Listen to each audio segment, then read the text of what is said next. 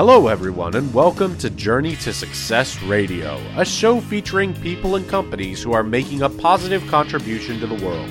This show will help you learn how to apply success principles in every area of your life so that you can make the most out of your skills and talents and accomplish more of your goals.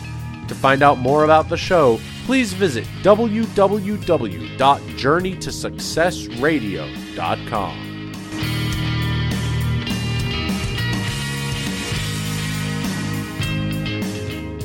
Hello and welcome to Journey to Success Radio. My name is Diana Dettinger, best-selling author of the book Modus Vivendi, Your Life, Your Way, as well as co-author of Journeys to Success Volume 2. As an international speaker and founder of the Meaning of Life School, my mission is to help you connect to your innate talents for a healthier, happier, and more fulfilling life.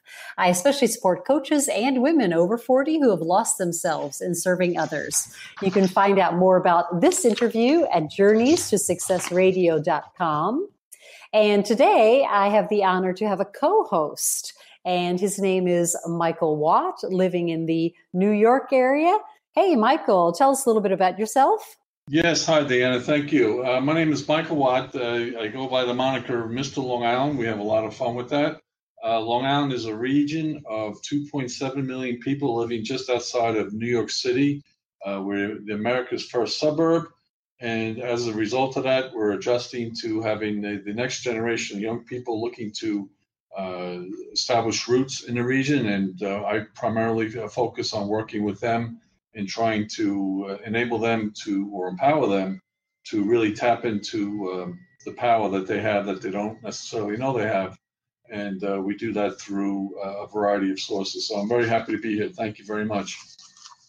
Super. Instead, today's guest today is Michelle Casey, and we are going to have fun. So, Michelle is a very powerful woman, and she's accomplished something many only dare to dream about, and she did it in just 1 year. She's an advocate of the self-help genre since the early 1990s, and Michelle randomly chose to listen to Napoleon Hill's Think and Grow Rich audio while cleaning her house, of all things, getting self-help, motivation, doing some pretty boring tasks. But anyway, since then, or she always has been pretty much a seeker of inner peace under this, built up clutter, which was hard evidence that her life was not in balance. And I think a lot of people find that, it's a lot of energy blocks when there's just mess and clutter around your house. But anyway, so the audiobook is what inspired Michelle as it outlined the 17 principles of achievement and the importance of having a definite purpose in life. This ignited an inextinguishable spark within Michelle's core. Those are long words. I'm already starting to dribble over them. Yeah, but anyway, we all know that, Napoleon Hill is an amazing, amazing tool. So even for the listeners, if you have not read Think and Grow Rich, if you haven't, even listened to the audio, this is Michelle is living proof that these 17 principles really work.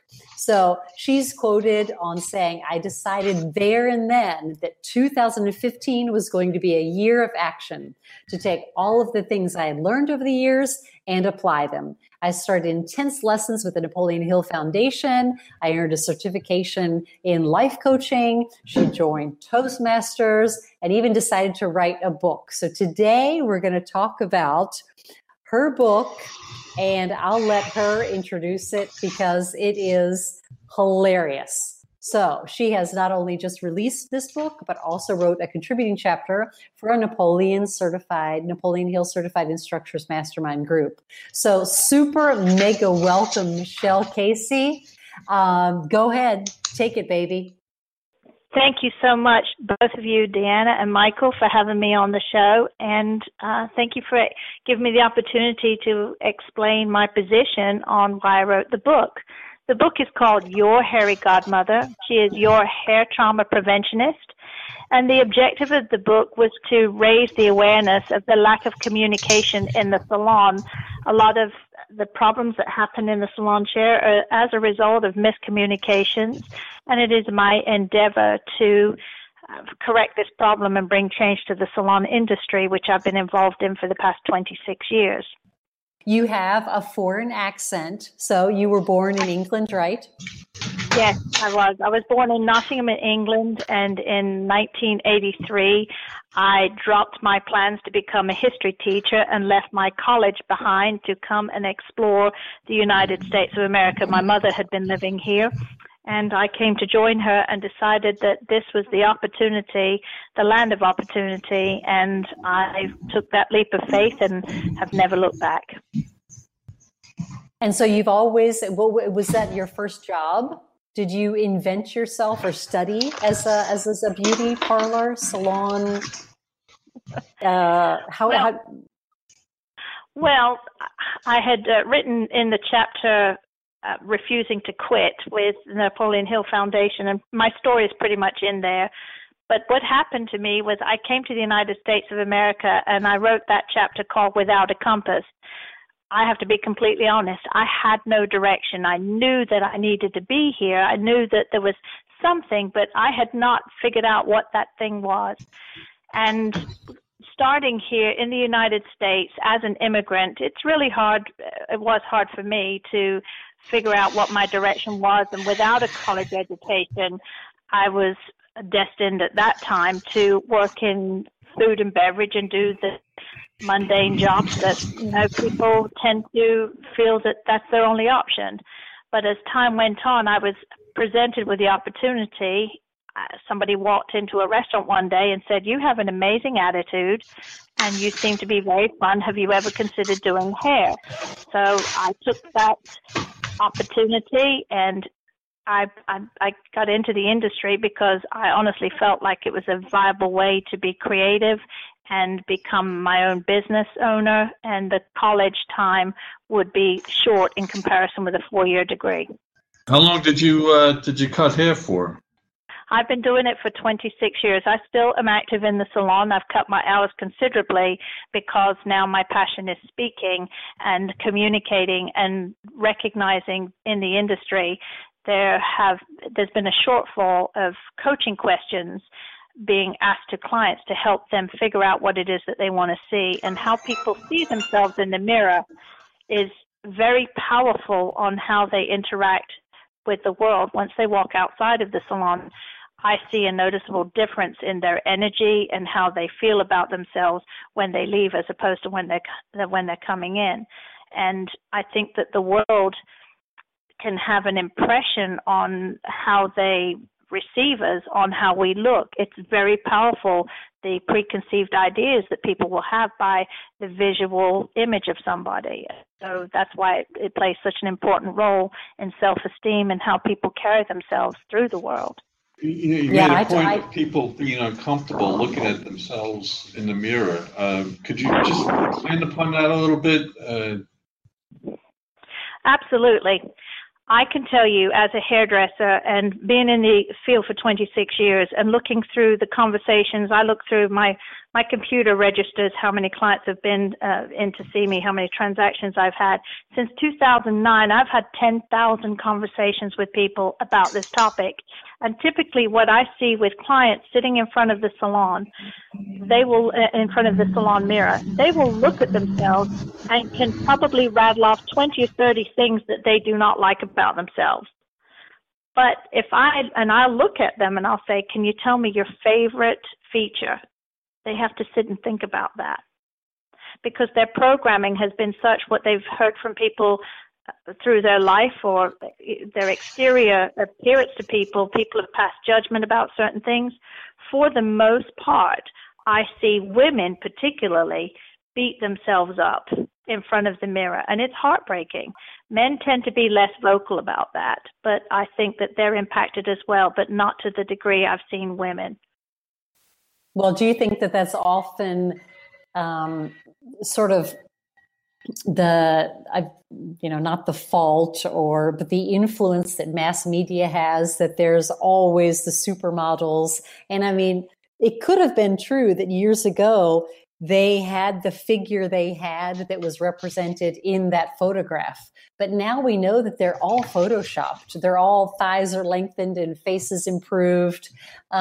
Do women ever tell you that they sort of compare themselves, or how does that work out?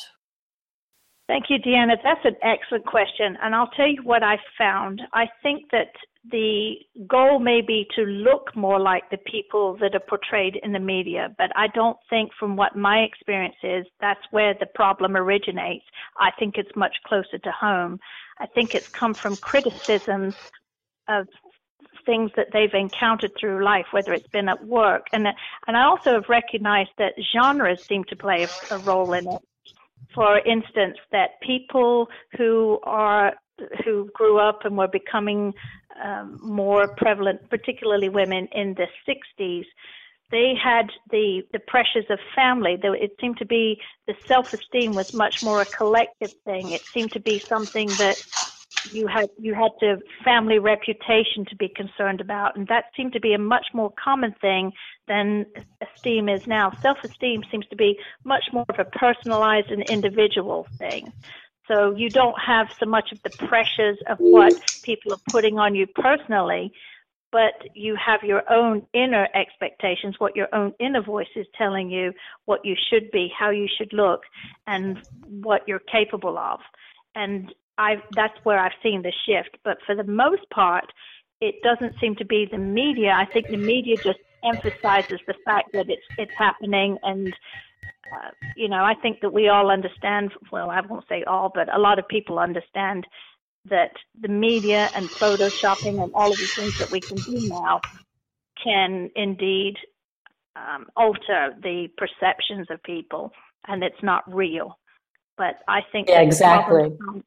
I think that the problems are actually coming from personal relationships and personal experiences that have shaped their opinion about themselves. I'll give you a quick example. I had a lady the other day who came in for a drastic change. We're a specialty salon. She had hair below her bra strap in her back, and she had worn it that way since she was a high school graduate. She was now in her 50s, and she needed a new look, and all she was doing was pulling her hair back. And she had naturally curly hair, a lot of it, and she wanted something that would be more stylish. And she said, please don't cut it short enough to where you show my ears. I have ugly ears. I looked at her ears, and I said, who told you they were ugly? She said, well, I have my mom's ears. And she told me that I have her ears, and they're ugly ears. And that woman was in her late 60s and believed that she should never have a haircut revealing her ears because of what I can't believe that. It happens more than you can even imagine. It's amazing to me how people come in and tell me that their foreheads are too large or their noses are too long, and I see it day after day, hour after hour, and have done for years, how people will pick out a feature that's not even noticeable to that person. In actual fact, the thing that was noticeable about the lady was her color was wrong for her, and she had white roots. Wow. But her perception of how she saw her ears overrode anything else she saw. Yeah, well, I don't know if Michael's going to have a lot of fun, but I'm gonna do a little bit of girl talk here. So here, I grew up, just as a personal story. So I grew up in an enormous Midwestern American family, and I mean, there was at one point, 250 blood relatives. And I would look at the 7 sisters of my mother who all had different color hair, but they all had amazingly thick hair, from the red to the blonde to the brown. And I inherited my father's side of the family's hair, and it was just so thin. I mean, it was just so thin. And so I've always been, which is why I'm so happy to meet you and excited to read your book. I've always been very, very picky about my salon, my hairdresser. and especially very attentive to the kind of products they use if they have too many chemicals.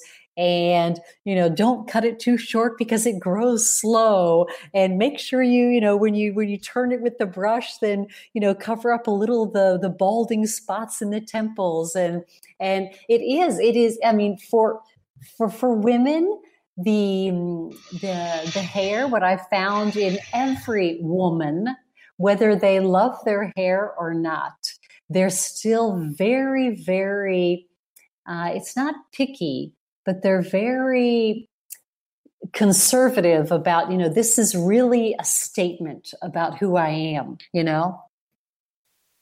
Anyway. Hair is put on our heads for two reasons.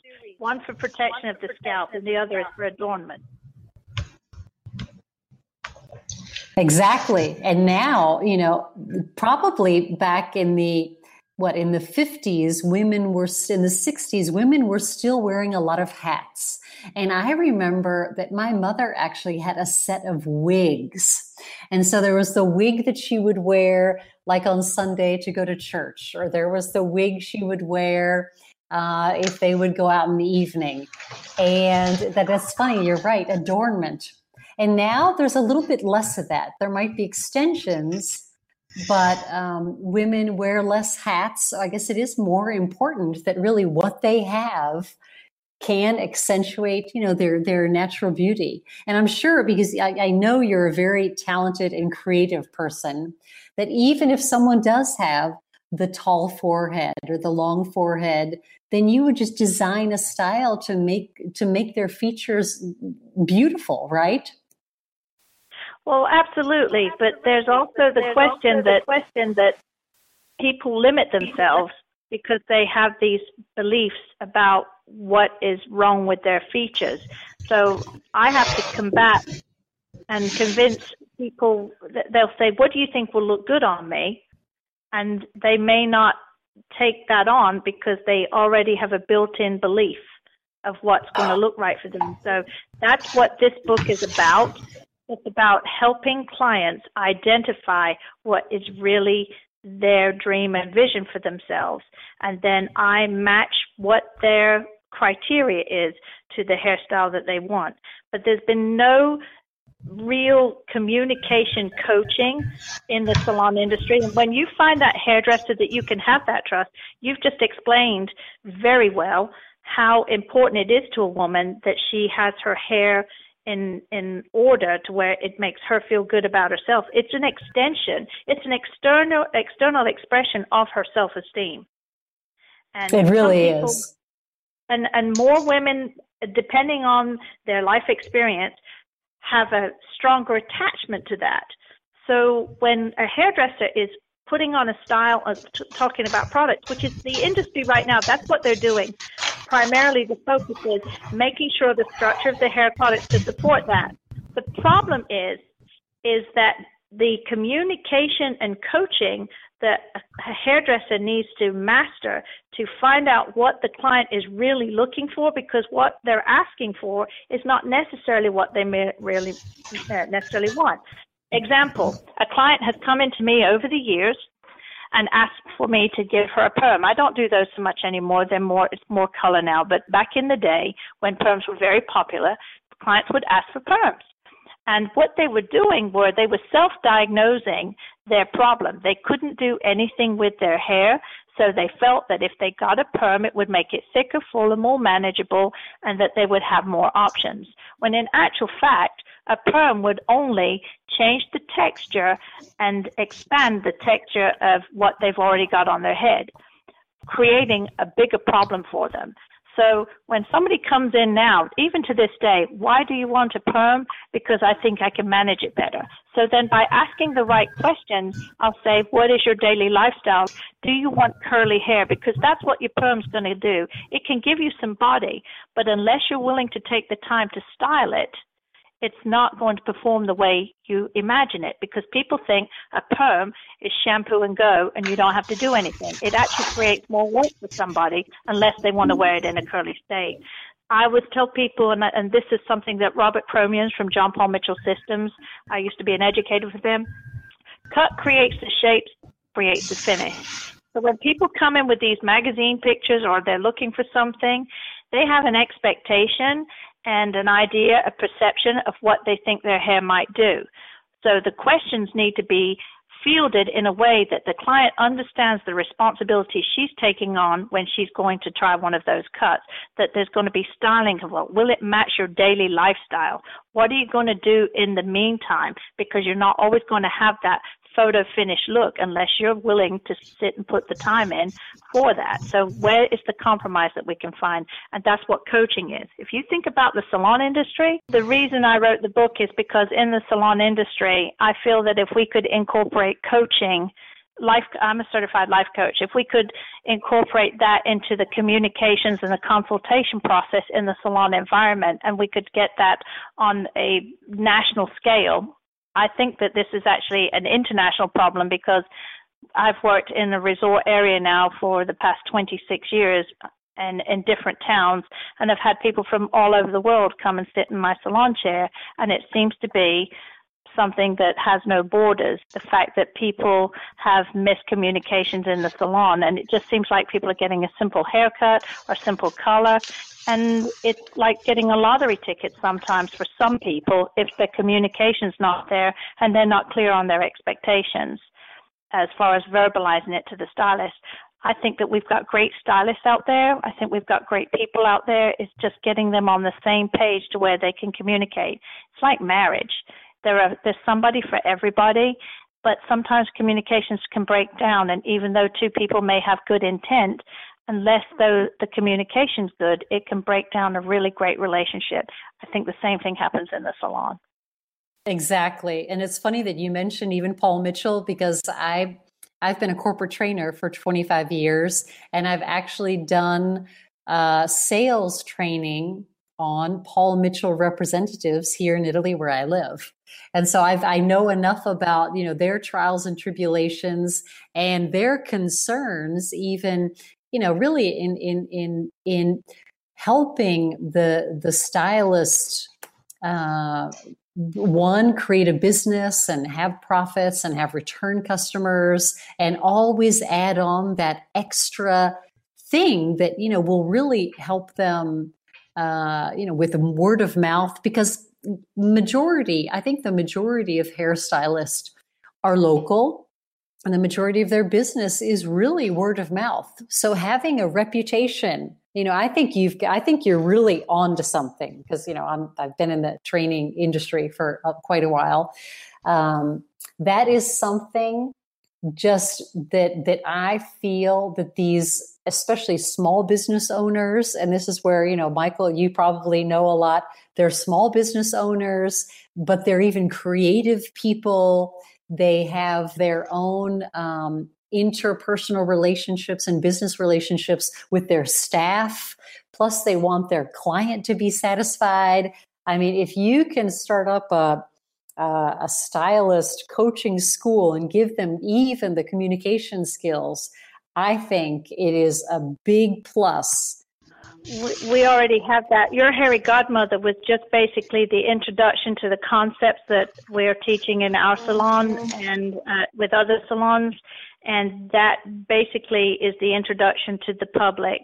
Behind the scenes, my salon manager, Katie Wolf, and I have developed Stylist Consult, which is a consulting company that works with stylists and salon owners on teaching them our coaching techniques. We have a systemized consultation, which helps people get to the nuts and bolts and things in a time-efficient way. The biggest problem in the salon environment is a hairdresser is always fighting the clock. So to sit down and listen to somebody and be able to manage that conversation in a timely fashion is sometimes near an impossibility. And so it'll be skipped over and just get the task done and hope for the best. And also, clients feel pressured then being put on the spot, having to take responsibility and ownership in what they really want. So there's a way that we've developed a system that becomes a collaborative effort for both stylist and client to work together on, so that there's no opinion. It's a guiding process, not a controlling process. Love it. Absolutely love it. Well, is that where would you like to take your business then in the next 3 years? Wow. Well, I would like to be the Tony Robbins of hair. That's what I'd like to do. I want to empower people on both sides of the chair and show them that they have the power to be their best self and to not doubt themselves and to expand happiness. Deepak Chopra wrote that success is the expansion of happiness. And so I have a map of what I'm doing. I'm currently working with a online course and developing that, working with a SEO strategist and online marketer and shooting videos now. So haircology will be something you'll start to see running over the internet very soon. We have been we've got the footprint and now are going to take our big first steps in the next 3 months. So that's what's happening. Haircology will be the concept. Your Hairy Godmother will be the figurehead for how the client can relate and submit questions through that website. And Stylist Consult will be where stylists can go and access the information that they need for the coaching. And what we plan to do and have started already is building the community, minding the gap, as they say in England, bridging that communication gap between stylist and client. Because at this time in the industry, we are taught as hairdressers how to engage with clients and retain, build business, how to sell product, how to master our craft, and to serve them in that capacity. The missing link to building that relationship and managing the relationship well is in the communications process, and it all starts with a consultation, which is what Your Hairy Godmother is about. And it just that's beautiful. Through the stories that I've learned over the years. And I just share stories with people of how this revelation has come about.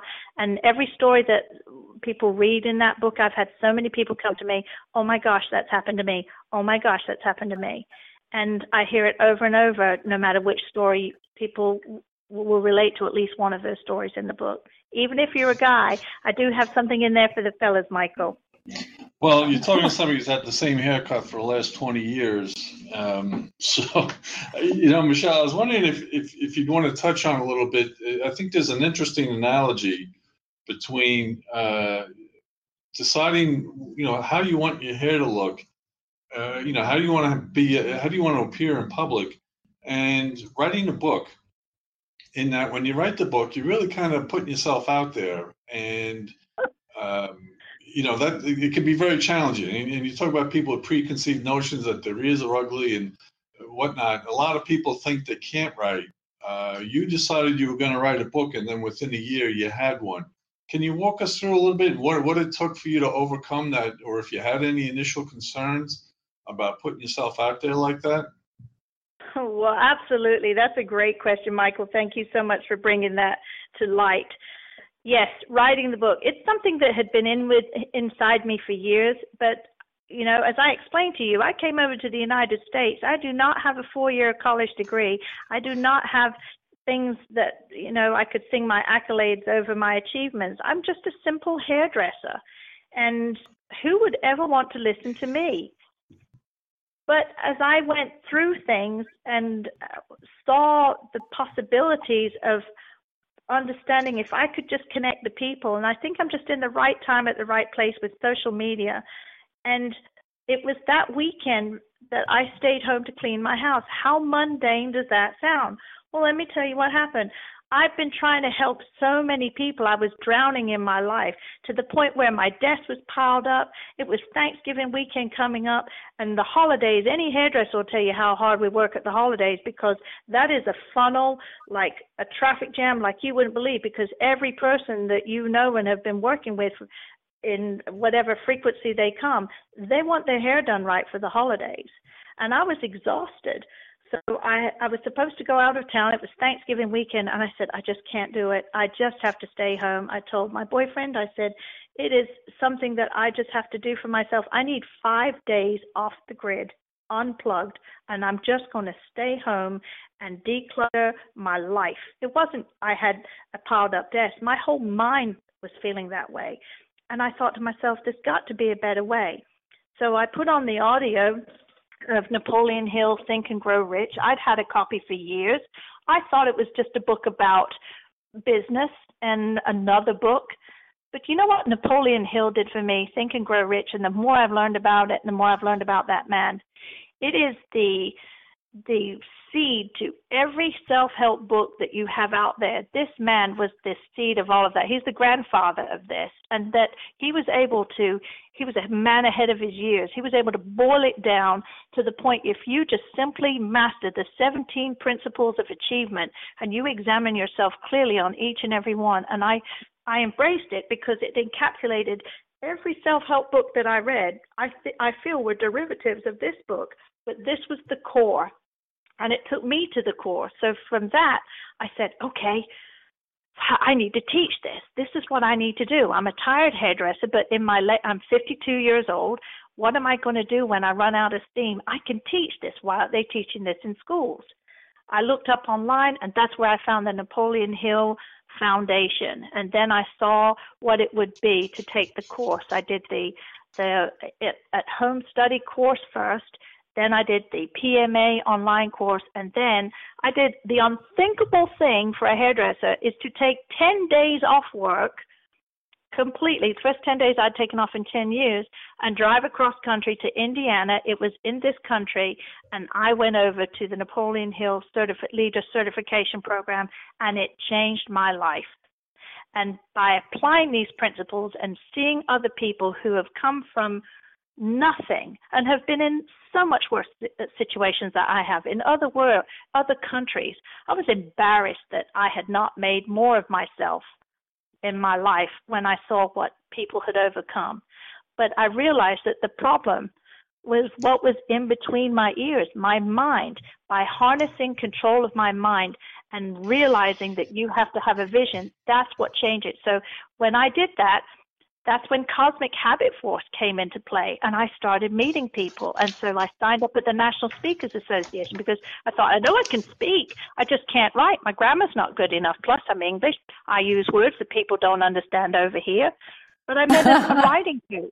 I do. And so I met a writing coach, and he helped groom my idea. And then I set a goal for myself, because if you don't put a date on it, it's not a goal, it's a dream. So I set my goal for November 19th, which was my mother's birthday. I started May 18th, and I was having to get up at 3:30 in the morning before I go to work to write this book. But that's when I did it. But the process was like having a baby. It was as if, okay, wow, I'm going to write a book. I'm going to be a parent. And then the nausea came in because of all the things I knew I was going to have to do, and what in the world am I going to write about? Because it was all in my head. And is it then something that only I believe? So then I started asking, and then I started writing the stories and remembering the people. And then it was the people, the clients that had taught me, and the experience of writing that book that made me understand that what I have is truth.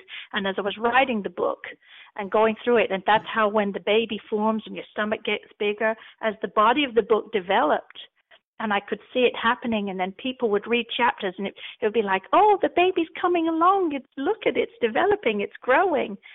And then the book was done. And that day when I had to hit send to the publisher and the printer, I thought, in the end, it's my truth. Whether people believe it or not, I know it's true. And I sent it with the intent to help. So I hit send. So the book comes back. It's now being published. And it's like now my baby has grown into a teenager. And once I released it out there for all to see, that's like my teenager going off to college. And the thing about a video or something like that, you're getting a review right away. I wasn't going to hear back. I wasn't going to hear back until people had read the book. And that's when you know that you've done a good job with your child, is when you start hearing back from people. And that's what it was like writing that book. Michelle, you mentioned PMA, positive mental attitude, correct? Correct. Now, let me ask you, I'm really intrigued by this because I've been going to the same hair salon, if you will, for the last 20 years. and I'm in the corner minding my own P's and Q's, and there's a lot of negativity. There's a lot of people go to get their hair cut and they just unburden themselves. Did you find that challenging to not get caught up in that negativity, understanding that that's part of the process? Well, when you go through the book, you'll understand that the reason I called it Your Hairy Godmother is because people do come in. They, it's a comb, not a wand, and that's a joke in the industry. But I thought to myself, we used to think of fairy godmothers and princesses, and that's how we think that there's going to be this magical formula that's going to transform us into what we want to be or think we should be. So the book starts out with once upon a time there was there's a princess, only she's not like the princesses in the cartoons of old. She's a modern day princess, and she's running her own kingdom, and she can live with or without a prince. It's a different era, and you don't have a fairy godmother, but you can have a hairy godmother. So that's really what the hairdresser does, that person that is close enough to your situation in life, but not close enough to where she could betray a confidence. So people do unburden. So I have a chapter in there called Castle Walls Can Keep Us Safe and Happy. And that's about boundary settings. That's for professionals as life coaches, counselors, all are taught in their training how to set boundaries. Hairdressers are not taught that. And because we get into the business, people think it's for the money. When we make all this money, you should look at the national statistics on how low the wages are for the average hairdresser. And I will tell you that most of this is written because hairdressers, and the book addresses both the client and the hairdresser. I've had hairdressers have come to me, many of them have said, oh my gosh, this is I can so see me in this book, and I haven't known how to navigate through setting boundaries. So I lay out in the book how to set the boundaries to where you can be the hairdresser. And I'll tell my clients, you're going to have many friends, and we can be friends, but in here, I'm your hairdresser, because you only have one hairdresser. You have many friends. And there are some people that are really lonely and want to sort of attach themselves to you. I refer them to other organizations, or I tell them books, and I listen and I encourage, but I don't get involved. When in the old days, I'd go take them dinner. And there's occasionally I'll still do that, but not to the point where I run myself into the ground, which I've been guilty of doing. Now, I'm trying to remember if it was Cinderella or The Wizard of Oz, where the fairy godmother tells the protagonist that, I was here all along. You just wished me here. I mean, these people, everybody has the power. They don't really need the fairy godmother. They just need somebody to bring out that power within. Would you say that's true, or? You have really hit the nail on the head, because nobody is that powerful. Happiness comes from within, and so hairdressers feel the emotional responsibility to make people happy in the chair, and we're not that powerful, but what we can do is support, not fix, guide, not control, and that's through effective coaching and communication, setting healthy boundaries, and recognizing what is ours and what is theirs, and how then we can collaborate together to bring what the client's looking for, which ultimately is something that they can manage where they can feel good about themselves. And that's why this book has been I'm just cracking the surface on addressing the issue. Yeah, that's wonderful, because you see with people, it's pretty much the same when people buy clothes. I mean, if a man goes and buys a tie, or a woman goes by, the shoes, it's funny. What I find is people will go and buy the clothes, and the salesperson will say, oh yeah, you really look good in that. But the relationship with a hairdresser, probably because it's hands-on, because they massage your head, because they have a certain, not power, but they influence you if they're distracted and they cut your hair wrong. You know what I mean? There's a different kind of intimacy that I think people feel with a hairdresser who has that, let's say, responsibility to make their client feel happy or look good, which is the same responsibility, if you will, someone who sells, clothes or shoes. But it's different because those sales reps, I think, don't touch the client. I think you're exactly right, Deanna. It's just one of these things where you think about what other industry do you have, especially if you have a hair client that's been with you for years. I have had clients that started coming to me. In fact, I've got one just off the top of my head. Her name is Carol. I've been cutting her daughter's hair since she was 12 years old. They used to come as a family. Now that young lady is 22 years old and has got an engineering degree and is going off to college. And I feel that with the mother, as we've raised our daughters together and that we have these common conversations. And it's a transition. And then there's times where somebody has grown and had a child, and then I cut the child's hair, and then I'm sure the next phase now is I'll be cutting their child's hair because I've been in it for so long. And the thing about this, and Michael, I'd be interested to know, because we just did we just ran a survey, and we've ran some statistics. And if you could be candid with me and indulge me for a second, could you do that? Sure. Oh, absolutely. Okay. So men are a different animal when it comes to sitting in front of the mirror. For the most part, they are. And so we ran a survey. What was the number one reason you would leave a hairdresser? And I would be interested, I'll tell you the statistics, but what would be the number one reason, Michael, you would leave a hairstylist? Well, you may be asking the wrong person, because I'm having an ongoing debate with my wife. I have literally been going to the same man for 20 years. And the nicest way I can put it is his eyesight is going. And okay. My second to last haircut I came home with, I had a scab on my forehead because he nailed me in the forehead with the scissors. And my wife was very upset, and she's like, you got to find somebody else. I'm like, the man's been cutting my hair for 20 years. I cannot walk away from him. And I found out last night, because I was sharing this experience with a third party in front of my wife, and she informed me that he did not cut the left side of my head. He just cut the right side. So we have a debate. So that's a very good question. What would it take for me to no longer go to a hairstylist?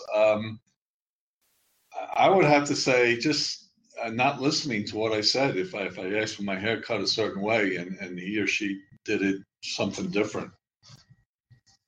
Well, that's an amazing answer, because 72% of the people surveyed, men and women, said that the number one reason that they would leave a stylist is because they weren't listening. I will say that 90% of the men who said that they would leave a hairdresser, of men, we have 10% of our clientele is men. I'm primarily a ladies hairdresser, but 98% of the 10% of our male clientele said, or not our clientele, but that were surveyed, said that the number one reason they would leave is price. A lot of times men are more, and I don't mean to generalize, but men are not as complicated as women when it comes on the whole for choices. It's just like Deanna said, when a woman has to get ready for an event, she's got to figure out her shoes, she's got to figure out her hair accessories, and do the shoes match the dress? The man just has to wear a tux, and it's not really a big question of what all he has to think about that's going with that. And you don't have the color of makeup, all of that stuff. So men will typically, when you find a man that is happy and that the job is done right, they are one of the most loyal clients that you can have. And I've found that they're least reluctant to change if their needs are being met. And so you have developed a loyalty to your hairstylist. And even though that maybe you're not getting the actual task performed correct, there's a part of you that's connected to this professional where you don't want to walk away. And my friend, is not an uncommon thing, that people are actually sitting in people's chair. And I've written it, how to break up with a hairdresser, because it's an epidemic. Well, because it's all about change. You know, we know what we have, and even, this is from the coaching industry. We know what we have, but we don't know what we can get. So even if what we have, and it could be a relationship, it could be a job you don't like, at least we know the advantages or disadvantages of of having that. And then when we venture into the new realm of changing, a hairstylist, it's, well, will they be, as good? Will their, other, assistants be as friendly? Will they be on time? Will they respect the appointments? Will their prices be good? Will their products be good? Yeah, I agree with you. In a nutshell, it's, will I be worse off? And leaving a hairdresser, if you've been attached to one, and especially when it's attached to your self-esteem, I mean, there's so many things commingled in this process, which is why I feel that the need for this communications and coaching in the salon it's an obvious must, but it's not actually been addressed, because it's like when people talk about money with one another, they're not necessarily fully comfortable. People talk on the surface about things, but they won't get down to the nitty gritty. There's some things that you just kind of keep to yourself. And so I find that in the salon industry, people are approaching these things, and it may just be a haircut. It may be just you want to have something done, you want to look better and feel better. But to tell somebody they're not doing a good job, who's actually touching you or shampooing you, or you've become friends with and gotten familiar with, how do you broach that subject? How do you ask somebody, actually, I didn't love that. Now, some people are very comfortable doing that, but the nice clients, the ones that aren't happy, who don't want confrontation, it's fight or flight for them. And that seems to be how it is in relationships. So the salon relationship is not unlike that situation of a marriage. I know lots of married people, especially as a hairdresser, that are staying married because it's scarier not to be. Exactly. Not because they're happy. Because the devil you know is better than the devil you don't know, right? Exactly. And that's why the people, but what if we were to change the whole mindset of that? When you change the way you look at things, things you look at change, Wayne Dwyer said. So what if we were to then set a new precedent and have a new level of communication? Because I was one of the hairdressers that was so attached to my people, and they would unload on me and I would unload on them. I got confused about my role, and so I became their friend who they were paying, who happened to cut their hair. And I write stories about this in Your Hairy Godmother.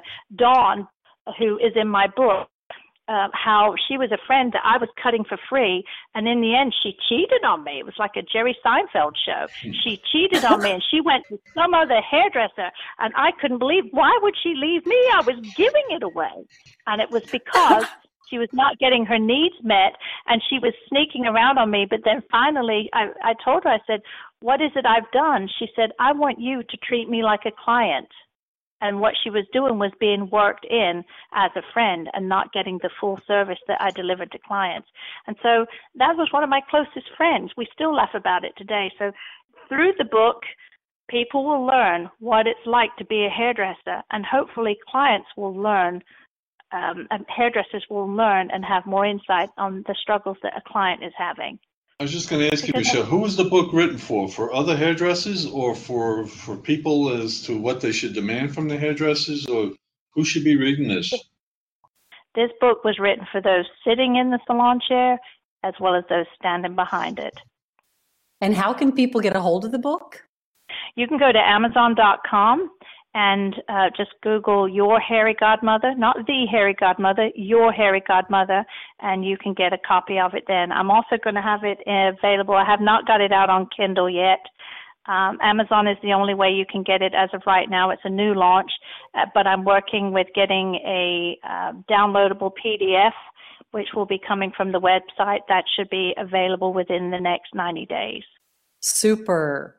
So with all of your, with the love of the job you do, which that hats off already, to have the same, passion in being a self-made woman, creating and finding and maintaining a job that you love, and having that become a successful business, then, branching off into the coaching and the book. What 3 advice things could you or would you give to the listeners, who want to, take on a dream or overcome some fear in their life? What would you recommend them do? Well, first of all, I'd say pick up a copy of Think and Grow Rich by Napoleon Hill, and don't just read it, live it, with the 17 Principles of Achievement. But I would really say this: start where you are, use what you have. You don't have to have the, as I heard somebody say just today, you don't have the big yacht ready for you to set sail. You can just start swimming if you have to. Use a raft. Use what you have, and know that when you've made that clear decision, that things will come in front of you. It is amazing how cosmic habit force, the more thoughts become things, the more you think about what you want. And that's what I'll tell clients all the time. People are always ready with their laundry list of what they don't want, of all the obstacles. Focus on what you can do and what is possible, and tell yourself over and over, it's limitless what you can achieve. What the mind can conceive, it will achieve. There is no greater truth than that. The other thing is just keep your eye on the why you're doing it, because when I was writing that book and I was thinking how I was going to implement the information, what I was going to tell people, I just thought to myself, this is too big, and who's going to listen to me? And I don't really know what I'm saying, but I knew why. I was very clear on why, and why I wrote it was because I have a true passion to help people, and I can't do it on the scale that I want to standing behind the chair. There are more people out there than I'll ever be able to reach in a lifetime, and I know if I start this conversation, even if I can't touch as many people as I want to, somebody else will then pick it up, and that I wanted that legacy. And that's what I say. Focus on your why, and the how will come. Super. Well, how can people get a hold of you? I'm sure listeners are going to be very curious. And who knows, people might even go to Hilton Head on purpose on vacation so they can get their hair cut by you. Give us your contact information. The contact information is in the book, but your best way to reach me, you can go to michellcaseyspeaks@gmail.com. That's my email address. You can visit my website too, Your Hairy Godmother, and sign in, and then keep tabs with me there, and then I'll be sending out shout outs for people as I'm updating them on things that are coming. We're getting to roll out some really big things by the first of the year, and also I'm working on the next chapter for the Napoleon Hill Going the Extra Mile for the Certified Leaders book. That's going to be coming out probably towards the late fall.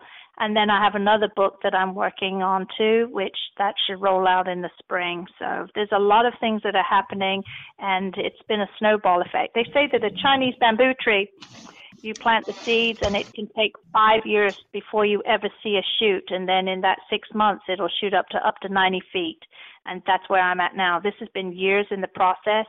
And Napoleon Hill and his book, Think and Grow Rich, was the part that really was the catalyst for the change. And it was developing a massive action plan. Write down your goals. And that's what that program, PMA, did for me. It forced me to be real with myself and set goals, because a lot of people will underestimate what they can do in 2 months and overestimate what they can do in 2 years. Well, Michelle, I noted you mentioned you wrote the book in just 1 year. And if you look at the first 3 letters of each word, or the first letter of each word, it spells out J-O-Y, or joy. And it seems like you had a lot of joy writing it, and you're having a lot of joy talking about it. So I really appreciate your time on this. This has been great. Well, I appreciate the conversation, and that you guys do really want to listen to me. Thank you. Real life people, because the reviews, but it's the people. I wrote this book for the people who come to the salon and have been there, and even for the ones that I've made the mistakes on. It's my apology to them, but I just know that anybody who has sat in the salon and had the experience, and I know there's so many, when they get a hold of this book, they'll understand it's starting the conversation. This book is not the answer, it's the start. Wonderful. Well, thank you so much, Michelle Casey, author of the book Your Hairy Godmother, for being our special guest on the Journey to Success radio show. Thank you for the profound questions to my co-host today, Michael Watt, who helps young entrepreneurs in Long Island. And For any other information, go to journeytosuccessradio.com. Thanks, Michelle, and thanks, Michael. Thank you. Thank you, Deanna. Thank you, Michael. Thank you for listening to this episode of Journey to Success Radio. If you or anyone you know would like to be interviewed for the show, email Tom at tom2tall.com for details.